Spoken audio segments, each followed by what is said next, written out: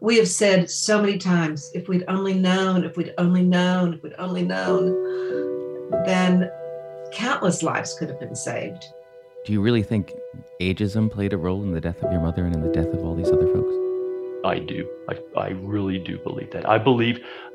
Here, had it been 20 college people, younger folks, it would have been all over the news. But because these were elderly people, the police departments didn't really follow through. I think they took a few things at granted. The press basically hasn't been as interested. And it amazes me, even here in Dallas, the number of people that I run into, that I work with, that I know, who have never even heard this story, have no idea. So yeah, I think ageism is a big problem and a big part of it on many fronts.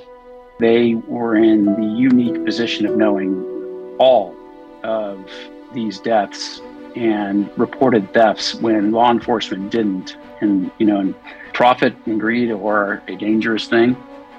And instead of disclosing what they knew to the families of the victims and law enforcement, which would lead them to believe, okay, we have a big problem here. They steered the investigation into something else. Welcome back to The Perfect Scam. I'm your host, Bob Sullivan. And this is the conclusion of our 4-part series, Fatal Ageism. When we left our story, Billy Chemirmir had been formally accused of 22 murders, mostly in senior living facilities, but the first attempt to convict him for one of the murders ends in a shocking hung jury. It takes months for the retrial to begin. During that time, the horror for the families really starts to set in. That year was, first of all I could do is sit there and say, I'm sorry to my mom. I have a picture in my game room and she sits there and watches whatever I watch. And I bet I screamed, I'm so sorry for a year to my mom's picture because it was my job to take care of her. And I felt responsible. Trey Crawford is a lawyer representing the families.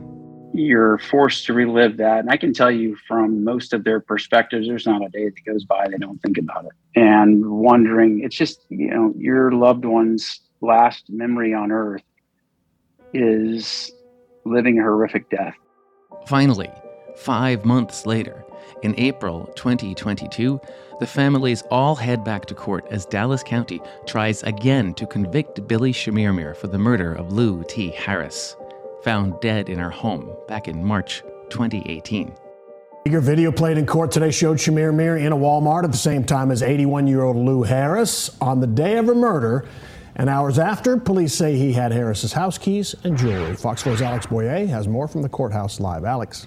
Hi, guys, that's right. And today, of course, the prosecution focused a lot of its attention on that surveillance video because it does just that. It points the two of them in the same location at the same time the day of the murder. Now, what's interesting is this time around, it appears that the prosecution is not going to show the jury Chemirmir's taped interview with police. Watching the trial again, all the evidence presented again, it's just so much for the victims to take. For Ellen French House, it's been a long road. Remember, her mom was murdered in October 2016. It's been nearly 6 years, but with each new event, the mourning restarts. It just seems like it was yesterday for all of us. It's very strange. Well, the clock restarts every time something happens, right? Mm-hmm. The clock restarts and you got to start going down that path again. While Chemirmir is on trial for the murder of Lou T. Harris, prosecutors introduce evidence from other violent attacks. The families once again listen to Mary Bartell, who survived a murder attempt, describe what it was like when Billy Chemirmir covered her face with a pillow. Mary is the star witness, even though she died 3 years after the attack, back in 2020, before the trial. She comes to life for the jurors through her recorded deposition. From Martel, is that a close-up of your face? Yes, it shows how my nose was all smashed and how on my right cheek, the effects of having all that pressure on there. The prosecution lays out its case, reminding the jury about the attack. Mary Bartell was revived after she passed out and was able to describe Chemirmir to police. And right at that moment, while she's describing him, he's trying to sell her jewelry. We know for one thing for certain, we know that she got a pillow put over her face. That thing of comfort that you put your head on and rest and go to sleep and hopefully have some good dreams. Thank God she had a pacemaker. That's the only reason this man was able to sit down and do a deposition of her and find out what happened. What we know is that while she is at the hospital, while she is being tended to, while her sons are there with her, Billy Chemirmir is over posting her ring. And it's not just any old ring. It's the ring that has been on her right hand for 50 years, given to her by her husband. Where's her stuff? Her stuff is where everybody else's stuff is.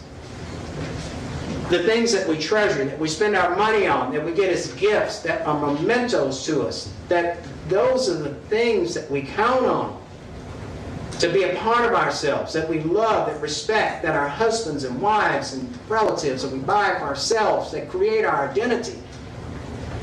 They all somehow kind of wind up right over there. And that's the commonality in these cases. Scott McPhee found his mom, Carolyn McPhee, dead in her home on New Year's Eve 2017. Initially ruled a natural death, police reopened her case after Chemirmir's arrest and re-examined the evidence, including blood found on her glasses. It took a year, but DNA tests eventually show the blood is Chemirmir's. Listening to the testimony makes his mom's last moments all the more real for Scott. As hard as it was to live through, you start to realize what she actually went through, but also makes you proud of her because you realize he was bleeding, right? So whatever happened, she made him pay for it, right? He was bleeding by the time he was done. So I'm proud of her for that. The defense once again argues that the case against Billy Chemirmir is based only on circumstantial evidence, that there's no direct proof he killed Lou T. Harris. But prosecutors say there are overwhelming signs that Chemirmir is guilty. He stalked her at a nearby Walmart. There's video of that. He's sold stolen jewelry. Cell phone location data puts him at the site of the attacks. Prosecutors rest their case for the second time. Okay? All this stuff is actually not stuff. It's evidence. It's evidence of the guilt of Billy Chemirmir in the death of Lou T. Harris. That's what this is. Plain and simple. This is an easy decision. Mainly because we bit so much off. You are instructed to go back, to deliberate, and to render a just verdict. And when that verdict is a verdict of guilty, it will be loud, it will be proud, it will be justice, and it'll be nothing and no amount of surprise to this man right here. And it'll be what he deserves. Please bring back a speedy verdict so that we can put an end to this. Naturally, the families are nervous. Last time, a single juror forced a hung jury, a mistrial. But this time, the jury comes back in just 40 minutes. Has the jury reached the verdict? Yeah. And what is the verdict of the jury? Guilty of capital murder. Okay, thank you. Yes. And then the second time when he was guilty, oh my gosh, you're talking about joy. I mean, it was like we wanted to scream, but we were told we couldn't scream. We couldn't scream in the courtroom. And so coming out, I mean, it was just, I probably squeezed the heck out of my husband's fingers when they were doing the verdict. Oh, we all shouted with glee, to that finally justice, finally that after all those years that there was some justice out of this, and that mainly, just that he can never hurt anybody again. wow, that was just almost a relief and justification in many ways, because you knew the first group got it wrong as hard as they tried, right? And hey, look, and I respect the fact that, in our jury system, this is, you got to stick by what your belief system is. I don't understand how that first juror, that juror in the first jury could have come to the conclusion that she did, but it doesn't mean I don't respect it. But coming back in and doing it again and realizing how quickly those 12 people got it right was very satisfying, right? Because now it's like, okay, the truth is being seen, accountability is where it needs to be, and justice, at least on earth, is being done, right? Chemirmir is taken to prison. He's sentenced to life without parole. But that's hardly the end of the legal battles around the murders. He is tried again in October 2022 for a second murder, the killing of Mary Brooks, basically to ensure he will serve the rest of his days behind bars. He's convicted a second time, sentenced to a second life term. That conviction means the end of the road for Ellen French House, the end of those sad flights from Indiana to Dallas to sit in a cold courtroom. In some ways, that fills her with mixed feelings. We'd go to the trials. We'd be fine through the trials. It would wipe us out. Emotionally, you come back and like, oh my gosh, I'm so tired. I had no idea how I was going to feel when I got home. I got on that airplane. I cried the whole way home because I felt like it was over, but I'm not ready for it to be over, if that makes sense. Sure. It's over. It's over for my mom. It was hard to leave Dallas. And it's been hard to come into Dallas because I always came to see my mom and she's always there for me. Soon after that second conviction, the other Dallas County murder cases against Chemirmir are dismissed. It's a standard legal procedure, but one that still stings. It's just so interesting that something that would give me peace, which is not going to happen, and this is something that everyone's going to say, is that with our mothers being dismissed, their cases. So I got my mom's dismissal 2 days ago, I believe, 3 days ago. The Dallas County office sent me the official form. There's a number on there. Her name is not even mentioned. It is a number. It's her case number. And I couldn't help but look at that and go, are you kidding me? She's just a number. That's all she is. An old person with a number that died. And that's just so hard to comprehend that she's not going to have her own trial. I would have loved to see my mom have her day in court so that he could be convicted. But I'm glad we at least got the indictment. Lawyer Trey Crawford explains the frustration that other families feel. The families of these victims continue to suffer. And I guess I'll, to make it specific, I think knowing that for some of them, they're not really going to get the justice they deserve. It's just hard. It's more than emotionally disturbing because there's concern that Chemirmir killed more victims who will never be uncovered. He'd been stealing for a long time at these homes that he would go into. And I know of several people that did not come forward because they were residents, didn't want to say or come public that their mom was murdered by someone that was hired into their home. But Scott is philosophical about the end of the road, about the dismissal of his mom's case. Maybe I'm too logical about some of these things, but I feel like what he did to all of these women was a horrible thing, right? And that what our justice system has done to the best of its ability is held him accountable for all of those by holding him directly accountable for two of those. And as long as this man spends the rest of his life behind bars without any possibility to get out, I'm comfortable that he won't ever get to do it again.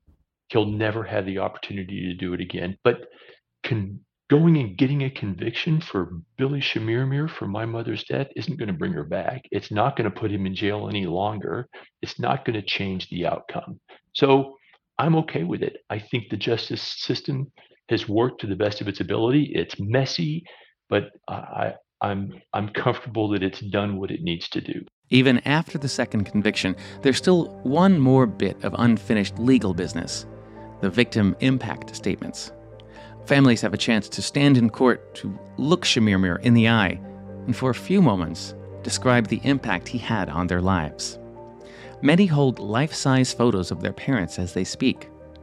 MJ Jennings talks directly to Chemirmir, tries to get him to react. Do you recognize this picture? This is my mom, Leah Corkin. You took her from me and my husband, my brother Matt, my sister Lisa, her grandchildren and great-grandchildren. What you saw when you looked at this woman that day was a quick way to make money. You devalued my innocent mom to dollar signs and preyed on her. Talking to Chemirmir was an experience the victims can't stop thinking about, in part because of what didn't happen. He would just look at you. He didn't change the expression. It was like he didn't hear it. It was like he had some kind of earplugs in. Courtroom images show Chemirmir looking right at the victims as they speak. His eyes were so dark and almost yellow. But when I held up a picture of her deceased, he definitely looked at it. I saw his eyes switch to that. And then I also saw the defense attorney kind of peek around from his computer and look at it. But yeah, every time I looked at him, he was looking at me, but just no expression, nothing. MJ uses her time not just to unload emotionally on Chemirmir. She has a plan. She's trying to help the other victims. She still thinks they need to hear from him, from the killer, what really happened. Remember, Chemirmir still maintains his innocence, and no one really knows how many victims there might be. So, she tries to goad him into confessing. You speak as if you are a man of God. If this is true, then you will have to ask for forgiveness for what you have done, and only God can judge you. But I will ask you to confess to me and the other victims' families. Don't be a coward in the eyes of God. Ask for forgiveness and confess to your sins. Whatever relief the victim impact statements may have offered, it's fleeting, the victims all tell me. There's always one more legal document, one more insurance issue, there's ongoing civil litigation, and each one of these things makes them revisit the pain. It's like having a Band-Aid, taken off over and over again. It's just, you couldn't get over it if you could get over it, if that makes sense. But each one of these things you're describing to me is another thing to get over. So yeah. I'm sorry. Including this interview, I hope it's as painless as I can make it. But I know, I'm sure going over this story every time is painful. So I apologize for that. Oh, Bob, it's okay. I really want this story to be out there. Up here in Indianapolis, or when we're in Florida, or when we're in South Carolina. No one knows this story. And, I'll be getting my hair done or something and working on something. And she said, what are you doing? Well, my mom was murdered. She's like, what? No one knows the story. I mean, in Dallas, there's a lot of people that don't know the story. And it can happen anywhere. To a person, every one of these victims told me they're shocked that so many people have never heard of Billy Chemirmir, never heard about the string of elderly murders miscast as unattended deaths from natural causes. And they have lots of opinions about why that is. We've said that if this had been a bunch of people in their 20s but we feel like that because it's the elderly, it's just not the story that the media has picked up on like we thought they would. So we're very thankful to you for picking this up and helping get the word out. My mom was 85 years young. She was walking, talking, driving, drinking, cooking, shopping, totally healthy and sharp as a tack. And a lot of these other women were too. And, you know, people like to say, oh, nursing home, oh, assisted living. No, these were places that they chose to live because they were nice and they were safe and they wanted to have all the amenities in one place. I'm just going to be honest with you. Nobody cares about elders. It's not a big enough story. And meanwhile, we can only presume that there are families, probably many families, who don't know the truth about why their loved one died. Well, you know, maybe there's families who didn't realize the jewelry was missing because they weren't as close with their family member. You know, he disappeared in 2017. You just don't stop murdering. So Yeah. I know the police know where he went. I mean, I'm many times just screaming at them saying, you guys just stopped. They literally stopped researching. I know that they took detectives off the case to quit looking for more victims. They personally, nobody wants to be known as the host for the biggest serial killer in history for the United States. Dallas doesn't want to be known for that. I know he might have moved somewhere else in 2017, but he was in Plano in 2012 and 2013. People were taken off the case. I'm so angry with our system that's failed us. Are you 55 plus? There are many ways your community could use your help. As an AmeriCorps Seniors volunteer, you can put your skills to work for the causes you care about, whether that's by becoming a companion for an older adult, or a foster grandparent for a child, tutoring students, joining a disaster response effort, or fulfilling another interest. Choose how, where, and when you want to volunteer, starting at just a few hours a month. This is your moment to make a positive impact on your community and get back so much more in return. Visit AmeriCorps.gov/yourmoment today. The Billy Chemirmir story, it's about a single man, an evil monster who wrecked dozens, really hundreds of lives. But that's not the whole story. It's also a story of missed opportunities. If only police hadn't been so quick to dismiss reports of theft as old people misplacing items. If only every unattended death were properly investigated. If only these independent living communities had shared more information, had followed up, had connected the dots, had tighter security. If only older people were treated as important.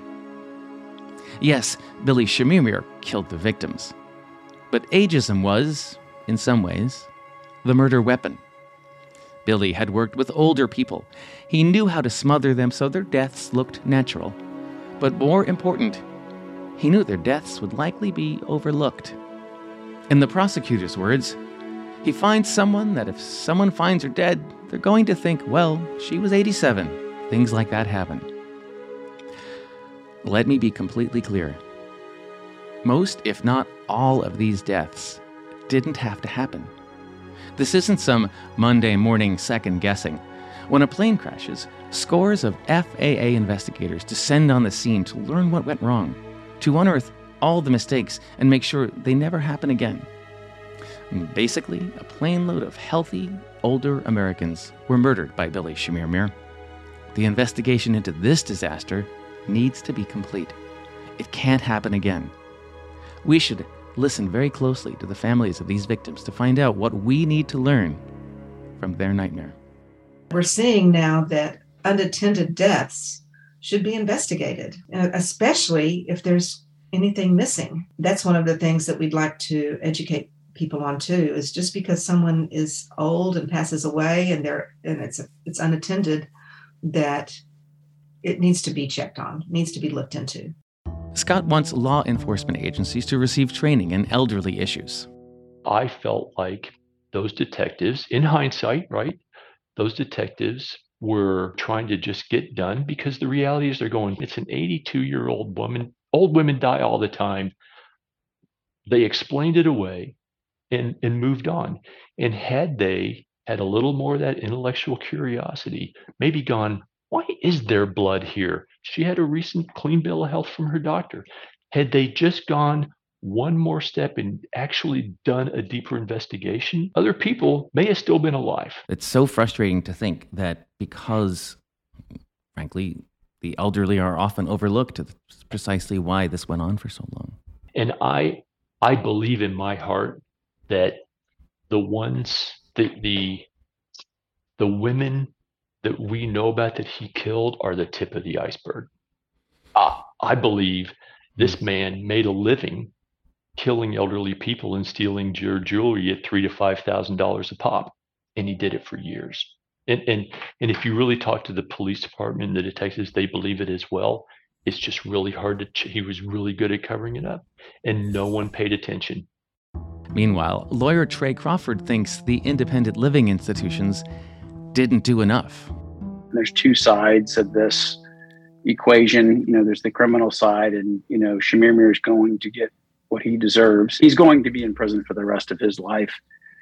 But the communities that open the door and let him in, essentially, that's got to change. And so that's the part that we're working on is to effectuate change in independent living communities. He was originally arrested for trespassing at Edgemere, and he had an alias. None of his story made sense, and within a few days of his release, had murdered one of our clients, Joyce Abramowitz, who had her safe stolen a couple of months prior, and it was reported. So you can legitimately say that none of this should have happened.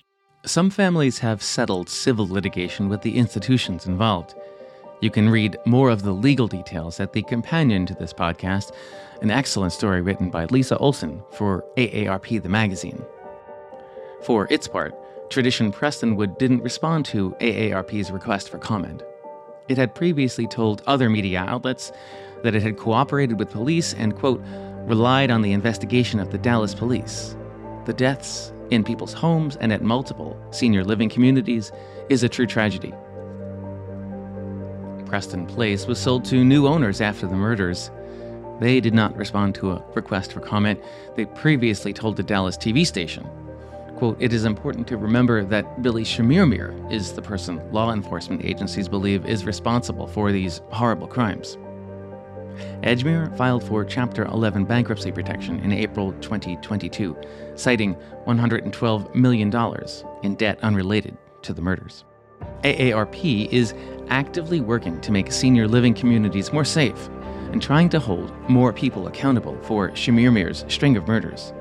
Tina Tran is the Texas State Director of AARP. The murderer in this case really exploited a bias that made him, I think, maybe one of the most prolific serial killers in Texas history. And yet, if you were to mention his name on the street now, no one would know it. Very few people would know it. Do you remember where you were the first time you heard his name? I do. I remember it was actually one of my volunteers brought the story to my attention. And what was your first thought? I think my first thought was just terror. It was scary. Tran is convinced ageism is at the core of the story. And in this case, what we saw were reports of family members saying that that's how strange that was and how inconsistent that was with the victims' lives, that these certain pieces of valuable jewelry would be missing. And yet still they were written off as, well, older people are forgetful and they misplace things. And yet the people who know them best are saying quite the opposite. It's that writing them off there that just makes you, we've all had that experience in life, right? You know something's wrong and your doctor or your spouse, somebody ignores you and then later turns out you were right. But if being ignored like that leads to, an ongoing murder spree, I cannot imagine the frustration that must feel like. Yeah, and then to find out later that your fears were confirmed, that your suspicions were right in the first place is really heart-wrenching. That something that could have been done and yet it wasn't. The trial highlighted something that probably surprises most listeners. Medical examiners often don't investigate the deaths of older people, even if they die alone. There's just too many deaths to investigate. When someone says they're too busy to do their job, well, that's a huge indicator of a much larger problem. Another structural issue that Tran thinks was exposed by the murder spree. Senior communities, independent living facilities, assisted living communities don't have a lot of oversight. A lot of these places often do suffer from low staffing, suffer from less regulation. And that is something that we saw a lot of during the pandemic. You know, the quality of these senior living facilities really did suffer because of the high turnover rates. And it's a hard job. And they're pretty big business, right? They are a big business, that's right. Quite pricey for family members and the residents who occupy them, that's right.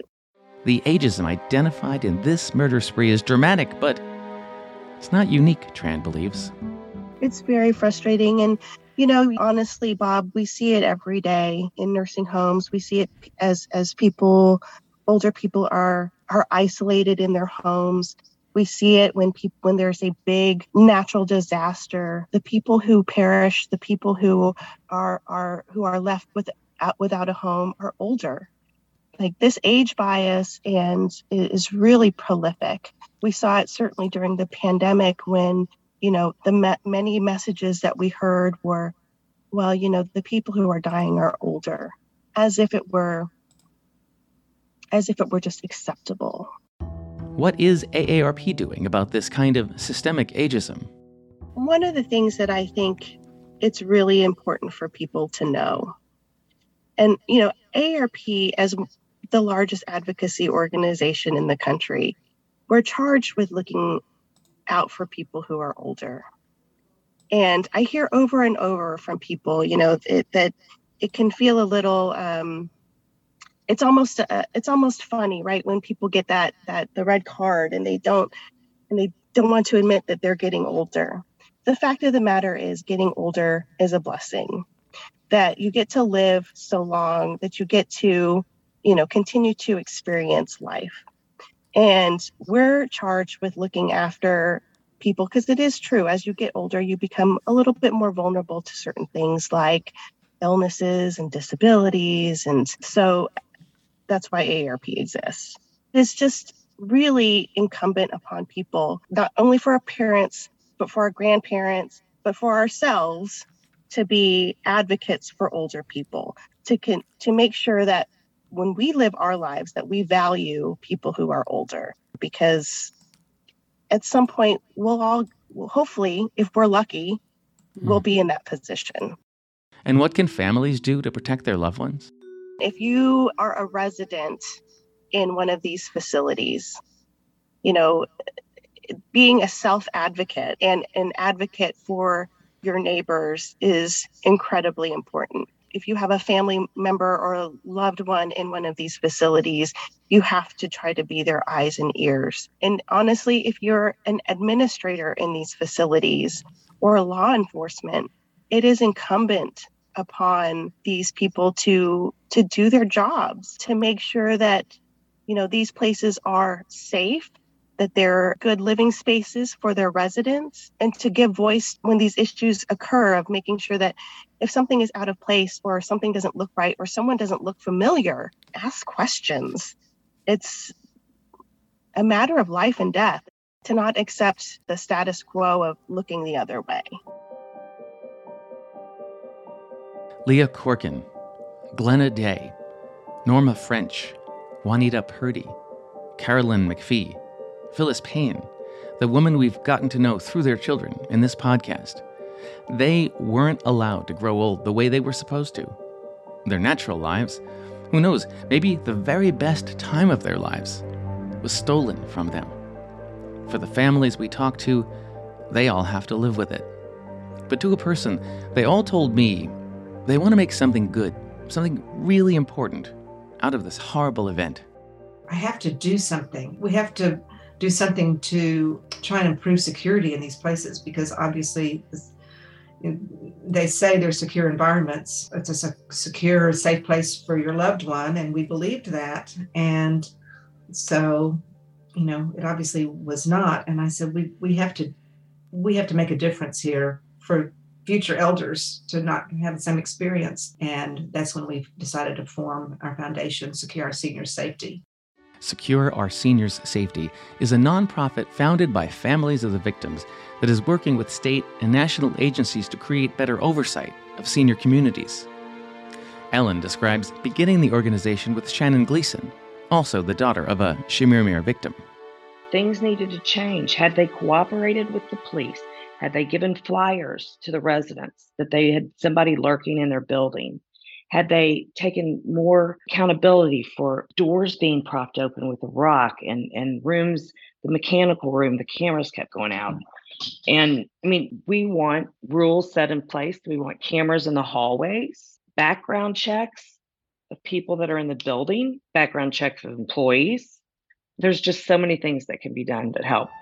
The group is lobbying state lawmakers, too, working on specific, practical legislation that would make seniors safer. They've already had some big wins.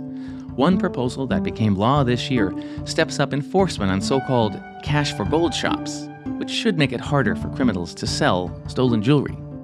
And then Maryland's law, which is about Marilyn Bixler, whose daughter found out through Facebook Messenger from another victim who saw Marilyn's name on a list at her attorney's office. The cause of death listed on Marilyn Bixler's death certificate had been changed to undetermined, but her family was not notified. Instead, they found out about murder allegations 6 months later from a stranger on social media. Maryland's law requires family notification if a death certificate is changed. And more changes are coming. Scott McPhee, whose mom was murdered in her home, wants more regulation for home health care aides. The big one I want to see is more oversight for the in-home healthcare providers, because there is none. Benjamin Koyataba, who went and presented himself, had an expired driver's license, didn't have the right to work in the United States with a 9-9, didn't have his CPR certification, was not up to date on his immunization shots, didn't go through any sort of a background check, and was sent into my parents' home. And that's just wrong. And there needs to be more oversight to ensure that these people that we're putting into people's homes to take care of our parents are qualified, are not, don't have a criminal background, are who they say they are. There needs to be a change in how those providers are governed and managed and held accountable, because there's little to no oversight there at all. That's one of the big areas that I know the SOSS team will begin looking at here soon, to really start working on, hopefully not just Texas legislation, but national legislation to put some regulation in place for these providers. That's the big one. He's also adamant that the dismissive attitude towards unattended deaths involving older people, that must end. We need the police department to follow through on unattended deaths, even for elderly people, and not just assume that because they were old, they just died. That we need to follow the evidence and follow that evidence to where it leads. And had the police department done that in Plano and probably in other jurisdictions, the Billy Chemirmirs of the world wouldn't be able to do what they're doing. And I think Billy would have been caught a lot earlier and saved a lot of lives. Despite the pain, the anguish of their parents' deaths, these families have banded together for our good to help protect our families, our loved ones. Trey says the courage they have shown is remarkable. I'm privileged and infinitely grateful for the ability to gotten to know them and work on their cases, and it's a serious honor. And I do know that what we are doing and what they have done and the courage they've shown and the tenacity and determination they have continued to display as they pursue this cause has been inspiring beyond words. They have effectuated change in ways that we cannot quantify. What do these victims hope people take away from this story? I think the people who listen to this story, right? I hope they leave this story first being appalled that someone could do this, right? Second, a little bit concerned for the elderly people around you, and that they will, having heard this story, they will step up and actually ask, how do I avoid that happening to my parents? And then go do the research to understand. And this is where I think the resources that we need to help provide visibility to need to come into play. How do I do a background check? How do I find a healthcare provider that I have confidence? That what questions should I be asking them before they send people into my parents' house? These are the things that I think people need to start thinking about and asking themselves. But if we can just use this to sensitize people so they're asking those questions, that'll make a big step forward in keeping it from happening again. MJ thinks families should ask pretty specific questions before anyone moves in. 100%. I would like to know as I age, or if I had put someone else into an independent living, to demand to see all the security. Show me the cameras, show me the person that's going to look at the videotape, show me the entrances, the exits. What sort of security measures do you have in place? Make sure that you can't erase the tapes and just copy over them. Do your research and don't just be blown away by the luxury living and amenities. Do the security research. The movie theater is one thing, but it's safety that really matters. 100%. All the families struggle still with dreams, nightmares about their mom's last moments on Earth. But that's just a moment. Their full lives, the laughter, the love they made, those live on. That is their real legacy. Ellen, Scott, Lauren, MJ, Cheryl, Diana. I can't thank them enough for sharing their story with us, for helping us know who their moms were and still are. We wish them whatever peace they can find. We wish that for all the victim families, especially those we might not yet know about. And we wish for change in the way we look at our treasured elders. And we wish that the Billy Chemirmir story can finally come to a real conclusion, but that's probably up to him.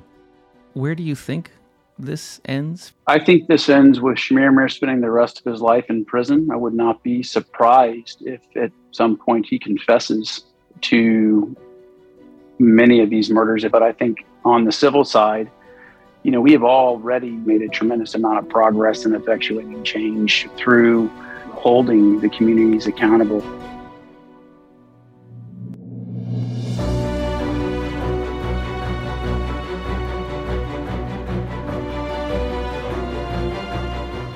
If you have been targeted by a scam or fraud, you are not alone. Call the AARP Fraud Watch Network helpline at 877-908-3360. Their trained fraud specialists can provide you with free support and guidance on what to do next.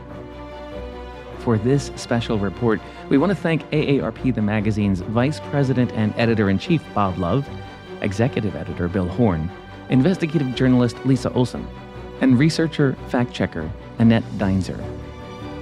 Thank you to our team of scam busters, associate producer Annalie Embry, researcher Sarah Binney, executive producer Julie Getz, and our audio engineer and sound designer Julio Gonzalez.